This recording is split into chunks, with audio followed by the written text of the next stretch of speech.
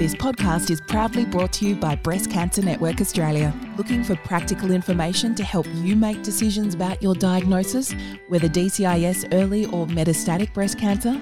BCNA's My Journey features articles, webcasts, videos and podcasts about breast cancer during treatment and beyond to help you, your friends and family as you progress through your journey.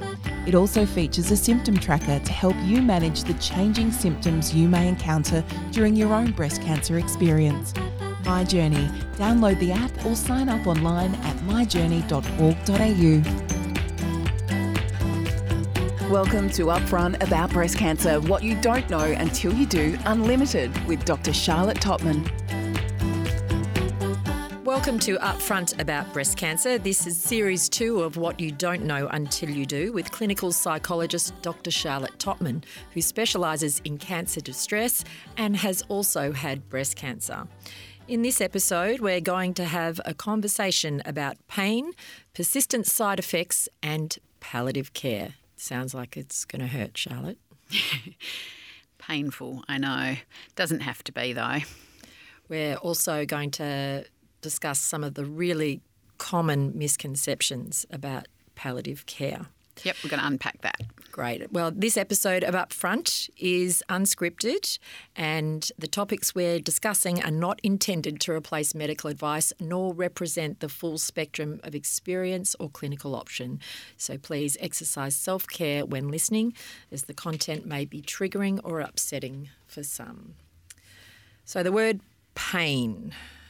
It's big. It has a real scale, doesn't it? It does. And even the word pain, I think, sets off an emotional response in most of us. Pain is typically a signal from our brain to indicate that something's wrong, kind of like, Houston, we've got a problem. And is the brain always right? Interesting point.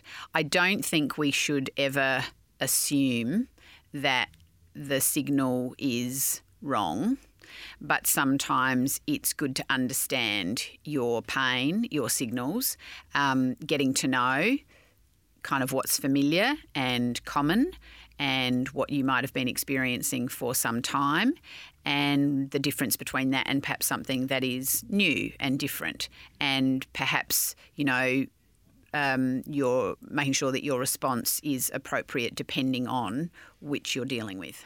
One of the really difficult things about pain is that it's invisible.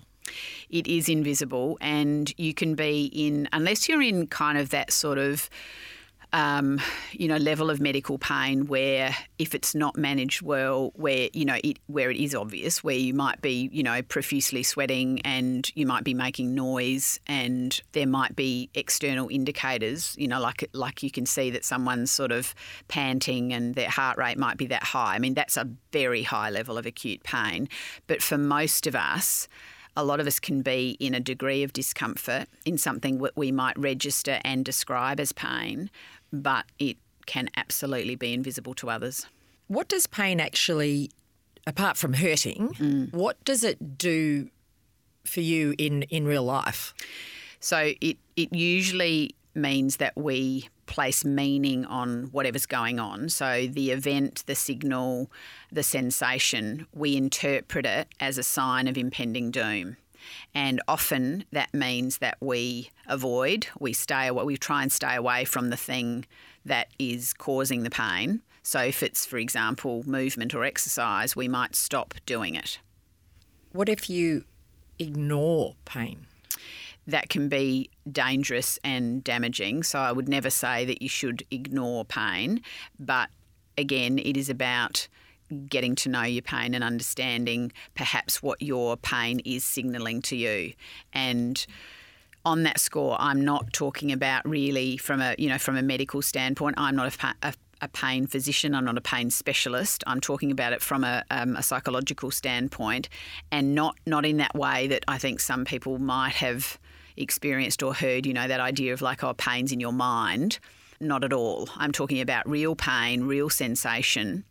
But I guess the differences in those experiences of pain and how we interpret the pain or the feeling, and then what we do behaviourally as a result.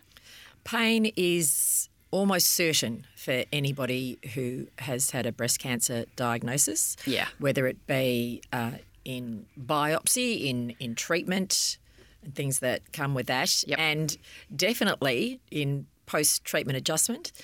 And for those with metastatic, obviously. Pain becomes a part of life. So, like you said, you don't ignore pain, but what happens when you've got pain and you know there's no danger? How can you have pain without fear?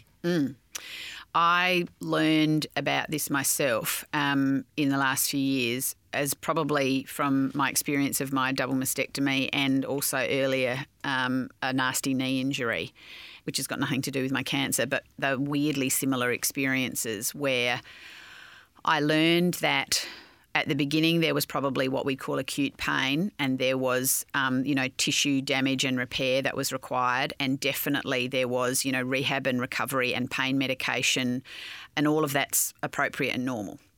But in both cases, with my knee and my knees where I shattered my kneecap and my double mastectomy, in both cases, my recovery got to a point where it was as good as it was going to get. And I have nerve damage, which means that in my knee and my chest, which means that I have an ongoing sensation all the time, 24/7, whenever I'm awake, in both my knee and my chest. In my chest, it feels like a steel band around my chest, so we call that iron bra syndrome. And in my knee, it feels like my knee's almost like a concrete block. So it feels incredibly heavy. In both my chest and my knee, you can put a skewer in them. Literally, I'm not kidding about this. You can put a skewer in them and it doesn't hurt me, because the nerve damage is so extensive. So what I've got is this weird situation where they've both recovered. They're both functional. I can move my chest, I can swim, I can't run, but I can walk on a treadmill. I'm developing the ability to squat with my knee. So they're both as good as they're going to get. They both still have a sensation. But what I've been able to do is identify that in neither case does the sensation signal impending doom. It doesn't mean something more bad is going to happen. If I use them, if I exercise, if I move, if I just feel a sensation, it's not a signal of anything bad going to happen. Now, that took me quite some time to work out. And what I was doing there, and I've reflected on this long and hard, and I use this in my work, is I've separated pain and fear. And I've been able to go, okay, a sensation in my knee or my chest plus fear equals pain. If I take the fear out of it, then all it is a sensation. Now, that sounds a little Pollyanna, and I don't want to... It sounds a lot of wishful thinking, actually. Well, I know. I get you, and I get that absolutely, and I'm very careful when I'm talking about this with clients not to send the signal that I'm invalidating their pain experience, because it's real. So do you, even though you're labelling it a sensation, someone else would still call that what you're feeling is pain, like yes, you feel that's discomfort. Right. Yep, absolutely. Yep, and I'm very careful now that I think in my mind I use the word sensation, and when I'm talking about it, I use the sensation. Now, I'll use the pain in other contexts. So if I get it now, a pain under my arm, I will talk about that as pain because it's a new sensation and it has a fear component where I go, ooh, that doesn't feel right. That needs some attention. I wonder what that's about. That might be cancer related, might be something else sinister. So it's not like I'm going, all of my pain ever for the rest of my life is just a sensation. I'm not talking about that at all. I'm talking about where you've worked out that you've got something that's got as good as it's going to get. And this might apply to something like peripheral neuropathy, which again is a nerve damage situation that only recovers sometimes. Sometimes it fully resolves. Sometimes it only recovers to a point after like maybe... Like lymphedema too. Exactly. And you can get to sort of 12 or 18 months and it's like, well, this is how it's going to be now. And we need to find a way to live with it. And so one of the ways that I've found that I can live with my discomfort the best is to not place the pain meaning on it, not place the fear interpretation on it. And that works really well because then I can get on and do stuff. If I have the fear interpretation, I'm more likely to have the avoidance response, which is to go, oh God, I better not keep swimming or I better not keep on the treadmill because it's going to get worse. And I've tested this theory, and what I found is when I do the avoidant thing, it doesn't get worse. It doesn't get better. Am I going there? Okay, it doesn't get worse. Okay, yeah. It doesn't get better. It gets worse. Is the polar opposite of that every single new pain you rush to the doctor? You rush to the doctor? No, because I think particularly in a cancer context and with fear of recurrence, the risk is that we'd all be spending, a lot of time at the doctor and a lot of money. So I quite often use the suggestion that, treat your new pain the way you might if your 10-year-old came to you with a pain. If they came to you and said, Mum, I've got a pain. I've got a pain in my tummy or I've got a sore arm, what would you do? Would you immediately rush to the doctor? Now, in here obviously is an assessment and judgment kind of component, but generally speaking, unless there's kind of like free-flowing blood or a bone poking out of an arm, most mums would go, let's sit with it for a bit. We might do some at-home treatment, so we might do some ice or some paracetamol or some rest or some monitoring. And then after a while, depending on what's happening, we will make a judgment call about to get medical intervention. And I think it's helpful to do that with yourself, because if you just do the emotional response, which is often that fear thing of like either avoidance, I'm not going to keep doing the thing that maybe I think caused the pain, or the reassurance seeking, which is rushing off to the doctor. Sometimes it's good to sit with it and wait for your rational brain to engage. Your first call after being diagnosed with breast cancer can be difficult. BCNA's helpline can help ease your mind with a confidential phone and email service to people who understand what you're going through. BCNA's experienced team will help with your questions and concerns and provide relevant resources and services. Make BCNA your first call on 1800 500 258 or email helpline@bcna.org.au. Okay, so we've got pain without fear equals sensation. Mm-hmm. Even when you've found out that there's no fear or there's no link between the pain and the fear, if you like. Yep. Sometimes we need pain medication. Yeah. And there's a bit of a stigma associated with the need to have pain medication. And so this is in those instances where you might be dealing with a situation where the pain can be relieved, whatever the sensation is you're feeling, can be relieved, reduced by pain medication. And pain medication, like a lot of things, is good when it's prescribed and used as indicated by your medical team. There is still quite a lot of stigma around the use of pain medication, and there's been some research done it's probably been in the last 20 years around the fact that the stigma around pain medication has actually, in some cases, caused people to use vastly less than they really should, and had exactly the opposite effect of what we want, which is to then leave people in more pain. And there's this concept that I describe called the pain trough, which is where when people feel like, I don't want to be a junkie, I don't want to use more medication than necessary, I don't want to be going back to my doctor and, getting more prescriptions, that they stop taking the prescribed amount of pain medication, and then they fall into the pain trough. And the pain trough is essentially where you feel all of the pain that you could possibly be feeling. And then in order to get out of the pain trough, you end up having to take more medication than you would have if you had continued to take the medication at the prescribed amount and interval. Yeah, so it's not just the stigma too. Sometimes people don't want to take pain medication because they have a fear of getting addicted or become reliant on it. Absolutely, and dependent for sure. And, most pain medication is prescribed with those exact kind of forewarnings. And there's, guidance and caution given by medical teams around, this stuff is heavy duty and we want you to be responsible. But responsibility kind of works both ways. Too much is not great at all and for too long, but also nor is not enough and not for long enough. So I think it does come back to, as with most things, communication. If you are in contact with your medical team and doing what they prescribe, you are likely to have the best outcome. Now, that doesn't always happen, but I think that if you're going to moderate your pain medication, if you're going to take control of it and reduce it, the best thing you can do is to be doing that in discussion with someone with a medical degree, so that you aren't just making a decision based on perhaps an emotional from an emotional standpoint, which might be that, I don't want to be dependent, or I don't want to be a junkie, or I don't want to be considered a junkie. So again, that FNEBO, fear of negative evaluation by others. I don't want to be judged by others. And so I think being really mindful about this, because that pain trough experience is real, and you can end up then, again, it's that whole thing I've described before, you end up getting more of what you don't want. You end up having to take more pain medication than you would have otherwise if you had just continued to take it as prescribed.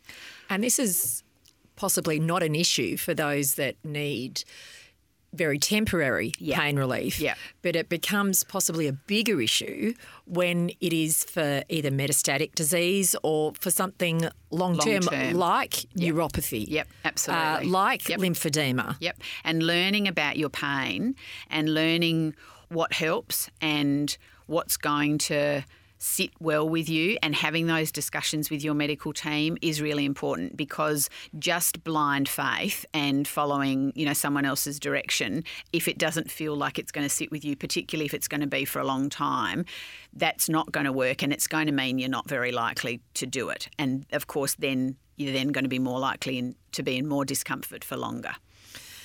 Okay, what about persistent side effects? Quite often they need medication. Mm-hmm. Quite often they're for the long haul. They last a very long time. And quite often, just like pain, they're invisible. So you've just possibly had surgery and gruelling treatment.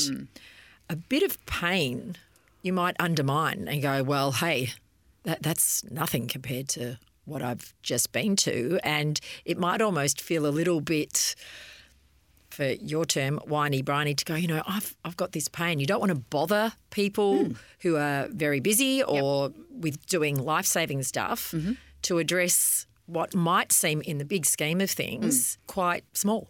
I think a lot of the persistent side effects post-treatment, or, for example, the persistent side effects that come with things like hormone therapy, they happen after that hospital-based treatment. They happen when you are not in a hospital setting, you're not in seeing your medical professional every week or every few days, and there is that sense of like, I'm meant to be reclaiming my life, and I'm meant to be kind of like getting it together.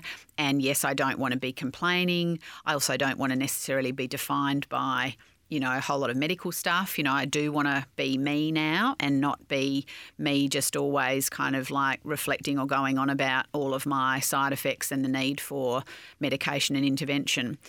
The types of side effects that we're talking about that persist often, in addition to things like pain and lymphedema and peripheral neuropathy, can also be arthralgia, which is that joint and muscle pain that often comes with hormone therapy or the lack of estrogen, essentially.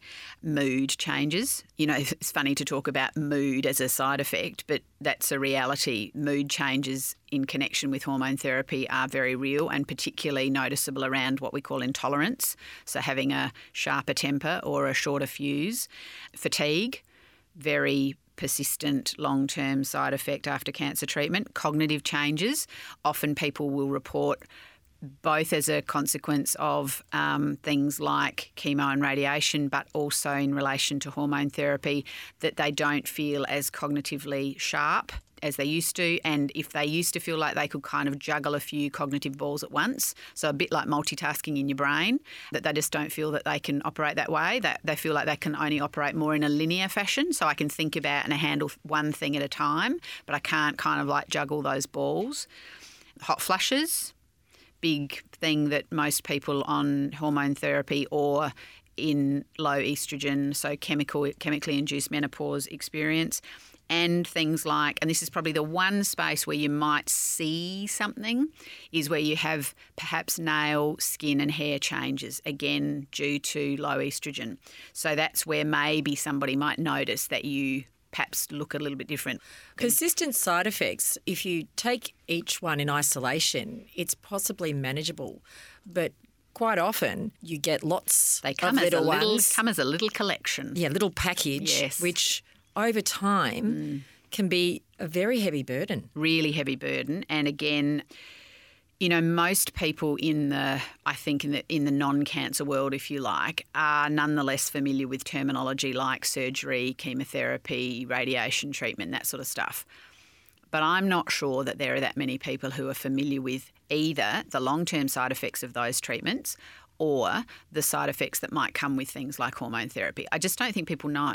It's not widely discussed. It's not widely spoken of. And because they are largely invisible, and because I suppose a lot of them are effectively menopause, but it's menopause on steroids, if you like, then there's a tendency to kind of like either not be very interested in them or perhaps even possibly be a bit kind of dismissive of them or diminishing of the impact.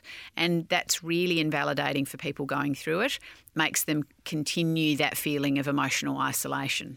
And with emotional isolation, that can lead to physical isolation and really affecting your quality of life. That's right. Because if you feel like the people around you really don't get it, but if you also feel like your physical side effects limit your ability to join in with the sort of activities that you might have once engaged with family and friends, then you may literally disappear a bit from life. You might not be going for those long, fabulous hikes in the national park. You might not be staying up late because you have to get your sleep. You might not be enjoying the same quality of relationships because you might have turned into a bit of a snappy Tom.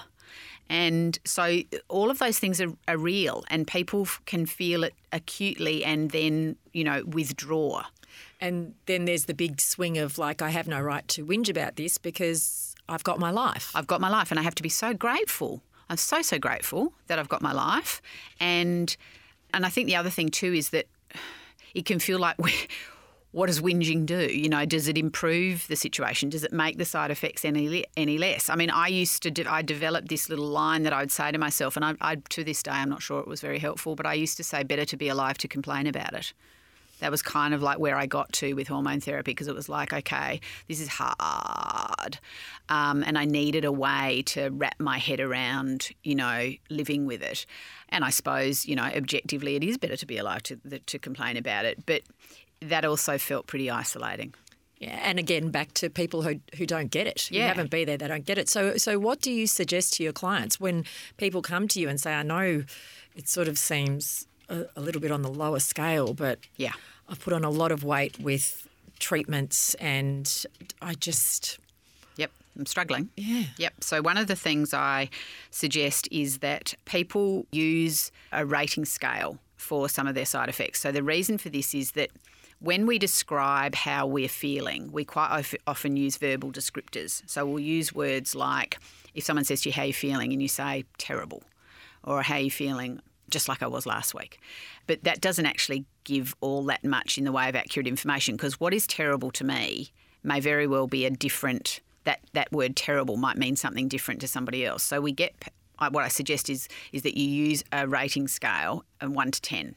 So it might be that if I'm thinking about my arthralgia, how much pain I've got in my joints and my muscles, that each day at about the same time, so it might be when I wake up, it might be just before I go to bed, that I just take note and think, okay, what would I give it out of 10 today? And so what that does is it introduces a range and light and shade into that experience, because sometimes it feels like it's always the same, like it's bad all the time. And what we find generally is that nothing stays the same, that things do ebb and flow, and that whilst you might not have a day where you have no arthralgia, you probably don't have the same level of discomfort every single day. And being able to reflect on that is helpful for you, because it introduces that idea that, like, gosh, it's been a pretty good start to the week. Maybe it was only, if you do the scale at 0 to 10, where 0 is perhaps no discomfort and 10 is the maximum discomfort. And let's just say at the beginning of the week, it's like, well, maybe Monday and Tuesday were a 3, and it's got to Wednesday and it's getting up there. It's getting to a 4 or a 5. But gosh, compared to last week, where it was kind of an 8 for most of the week, this is better, so it gives us a way of being able to It's tangible. Yeah, it's tangible, it's measurable. The second thing that's really helpful is that it gives you a way of being able to communicate the differences to the people around you. Again, I did this with Rob, particularly with my chest and my knee, because it all sort of looked the same and I was kind of operating the same. So there's not really any visual cues to him as to whether it felt any different. So I would then say, and I still do that now. It's like it's bothering me. It's about a 4 or a 5 out of 10, and it's very helpful to be able to do that. And it's interesting when people do it, how much their loved ones connect with them around that, because it makes sense to them and it gives them a way of being able to respond appropriately. So if someone's gone from a 3 on Monday to a 8 on Thursday, it's like, whoa, like what's going on? What are we going to do about that? Whereas if it's kind of like, I just feel terrible, there's often not much of a response.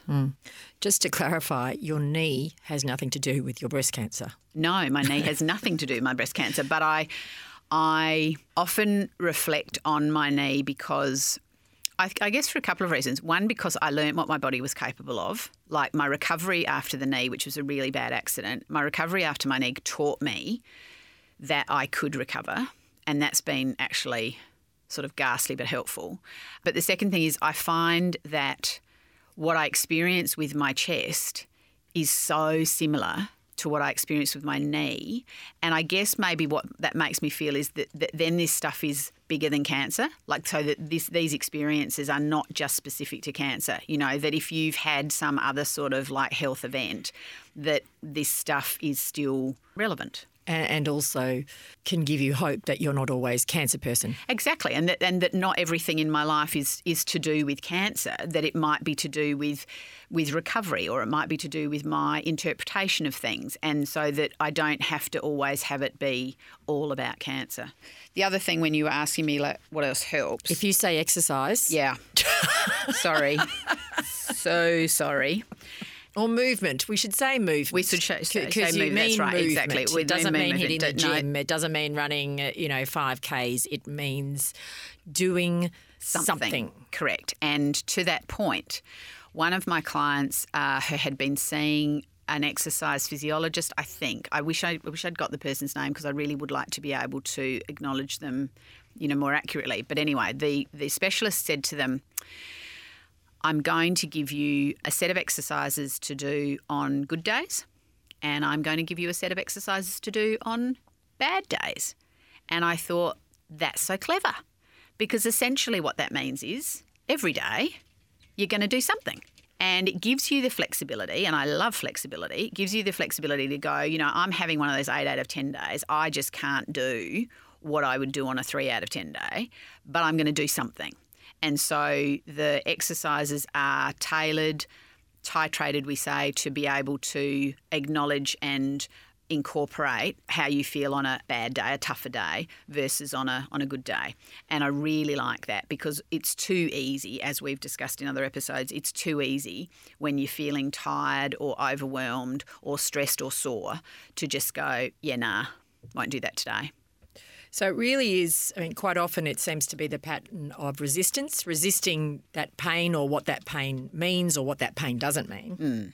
And then acknowledgement of that pain. Yep. And if it's an acceptance, if it is pain that you're going to be living with, or if we use my distinction about pain and fear, if it's going to be a sensation that you're going to be living with like long term, separating the pain and fear, accepting a level of sensation in your life and working with it.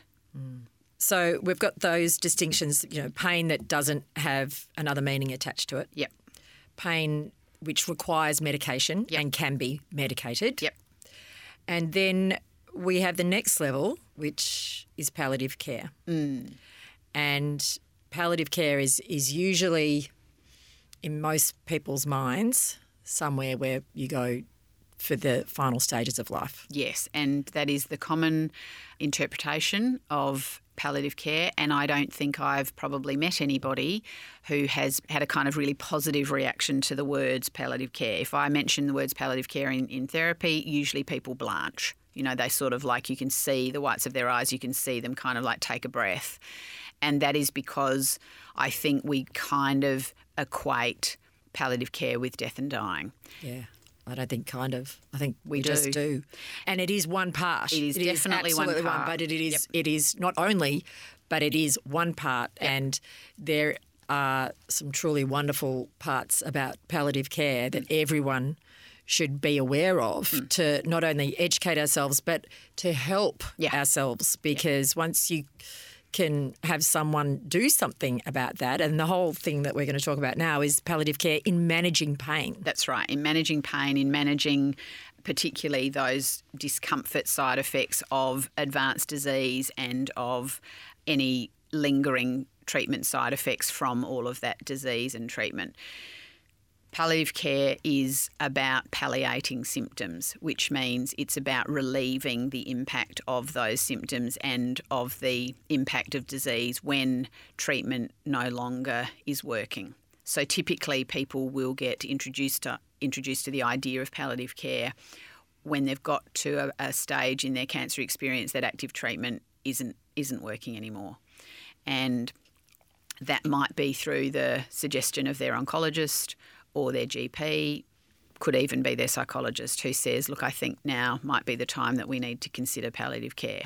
And this is about optimising someone's quality of life, palliative care, which in the context of pain that we're talking about, it's about giving that next level of attention and possibly medication to reduce or omit that pain. Absolutely. And it's not just for the person who's going through the cancer experience, it's for their loved ones, in terms of like what we see is that when someone is in discomfort and struggling with pain, that their loved ones are also going to be likely discomforted and distressed. So everybody benefits from the involvement of palliative care in bringing down the discomfort level, getting people as comfortable as they can in whichever environment they choose to be.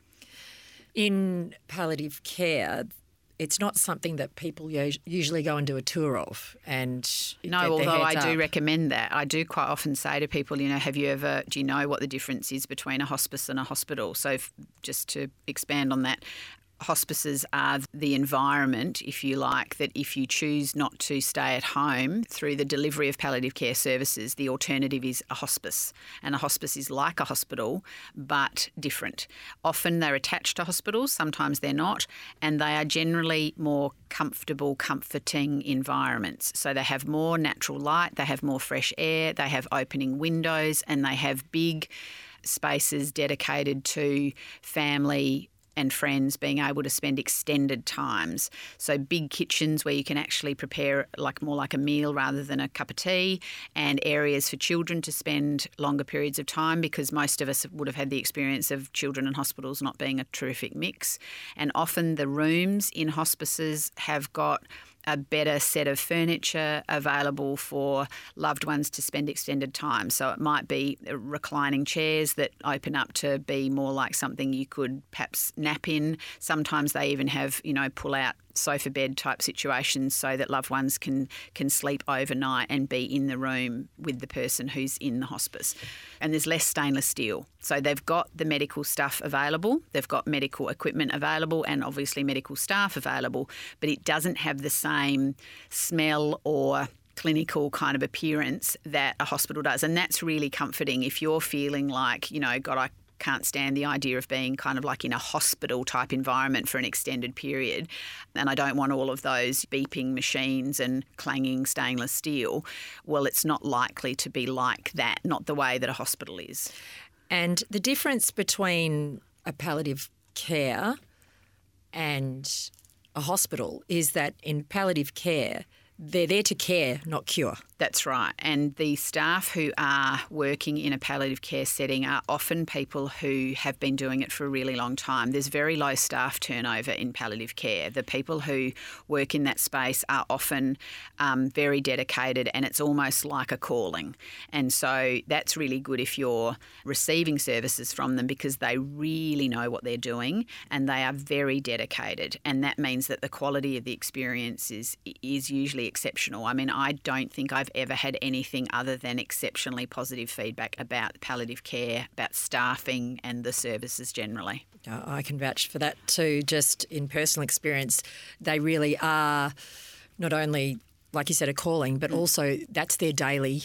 That's what they do. That's what they do. And they don't do anything else. And they know their stuff and they get it. Yep. I think it's also worth pointing out that palliative care can be offered in the home too. Yes. And the other misconception is that it's a one-way street, like you're going in one end and... Yeah, it's like you're never going to come back. If people do say, you know, we think if a part of the medical team says, look, we think we might want to pop you into a hospice for a while, even before they get to finish the sentence, like why, people will often react and be like, no, because it can feel like if I go in there, the door only works one way, that I'm not going to come out. Now, you know, let's not be naive about that. That does happen.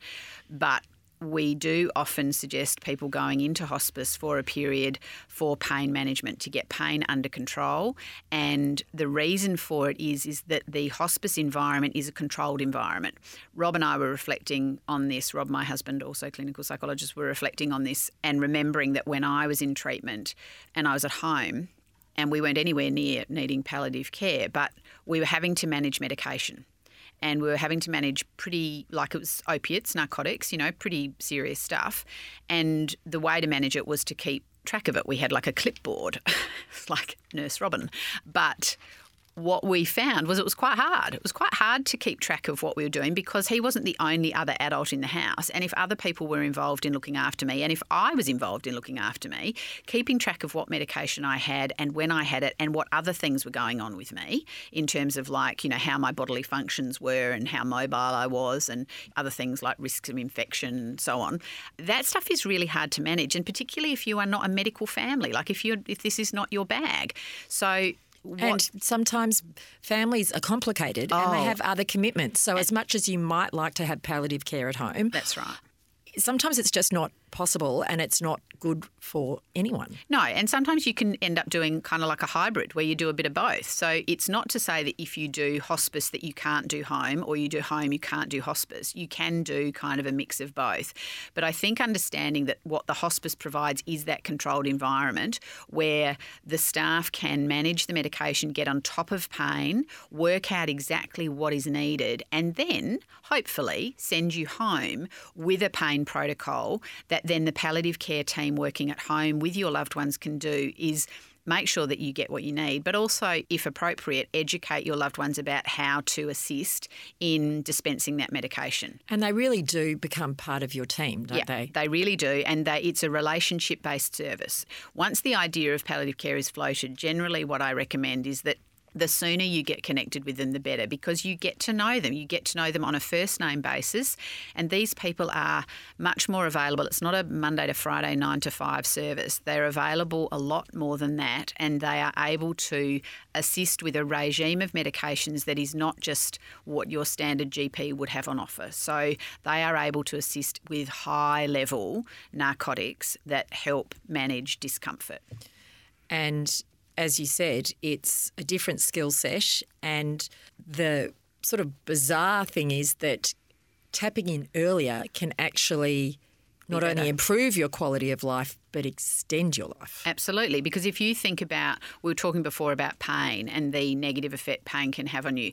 That can happen psychologically and physically. If you think that you've got a bunch of kilojoules or resources in your system that you need to spend, so that's your energy per day. If you're spending most of that energy per day on managing your pain, on coping with your high level of pain, it literally isn't available to do anything else.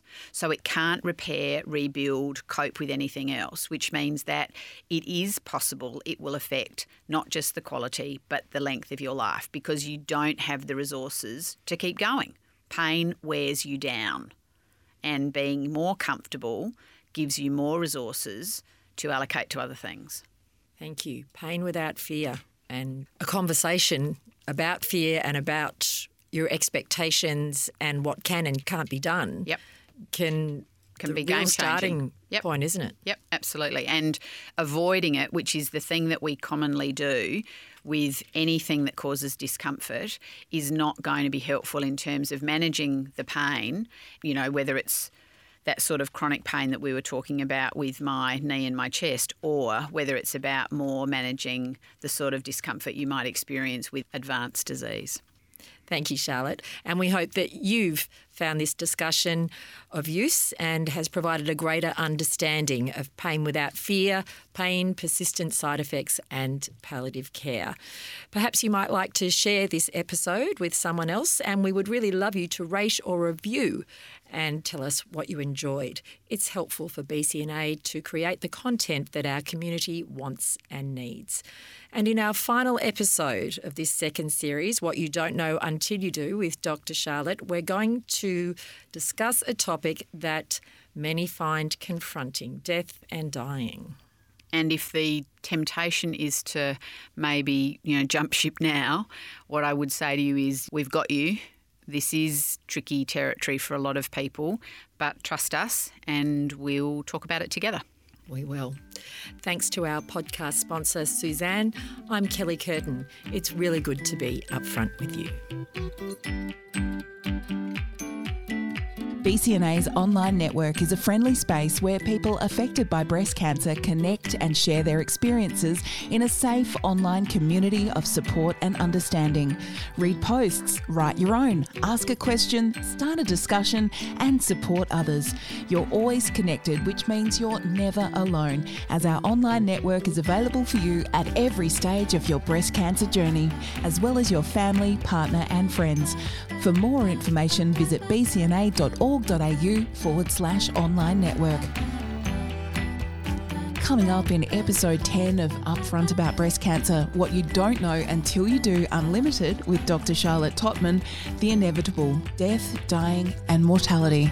We don't have a lot of practice in this space, and anything that is new and unfamiliar, we've said before that anxiety rises with the unknown, the unfamiliar and the uncertain, and death and dying's got all of those in spades. So it absolutely provokes anxiety, and then we have that very common response, which is to avoid. Love and grief are mirror images, and so, the reason that we feel so sad about someone dying is because we really, really care. We really, really love them, and that's pretty fab. If you avoid communicating, it leaves space for assumptions. And it prevents us from having the good experience that might come from the conversation. What we often do, and this is how anxiety works, is it makes a prediction. And the anxiety says, if we go to that space, if we have that tough conversation, it's going to go badly. I'm going to get upset. My family's going to get upset. And we don't perhaps go beyond that and think, well, sure, I'm not going to say that it's going to be easy, but you'll come out the other side. You will survive that conversation, and it's probable that there will be benefits from it. And so by not doing it, we don't give ourselves the chance to experience the benefits. This podcast is proudly brought to you by Suzanne. Our theme music is by the late Tara Simmons. Breast Cancer Network Australia acknowledges the traditional owners of the land, and we pay our respects to the elders past, present and emerging. This episode is produced on Wurundjeri land of the Kulin Nation.